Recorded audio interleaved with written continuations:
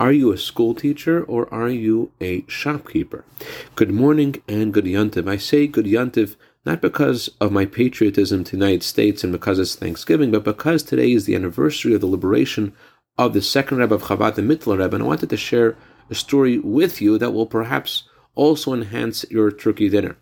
The Mittler Rebbe was once approached by one of his followers about the kind of profession he should seek, and this man was a Torah scholar, and he naturally assumed that the Rebbe would advise him to be a teacher.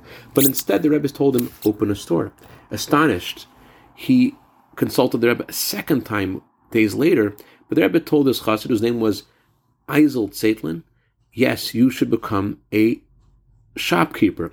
And he gave him a parable to explain to him why. He said, there are businessmen who live in Shklov but spend a lot of time traveling to Leipzig.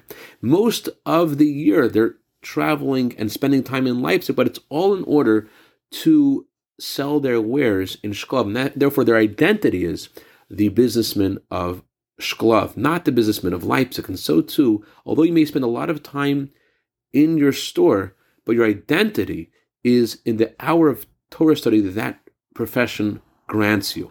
In a similar way also, the Mittler Rebbe uniquely was born and passed away in the very same day, highlighting that his body and his soul were completely in sync, and he empowers us to be connected spiritually no matter how earthy the task that God asks us to do. And on his day of redemption and freedom, God allows us to reach new heights in all areas of our life and to go completely beyond where we were before, to the extent that where we were yesterday can be viewed as prison compared to the heights that God empowers us to reach today.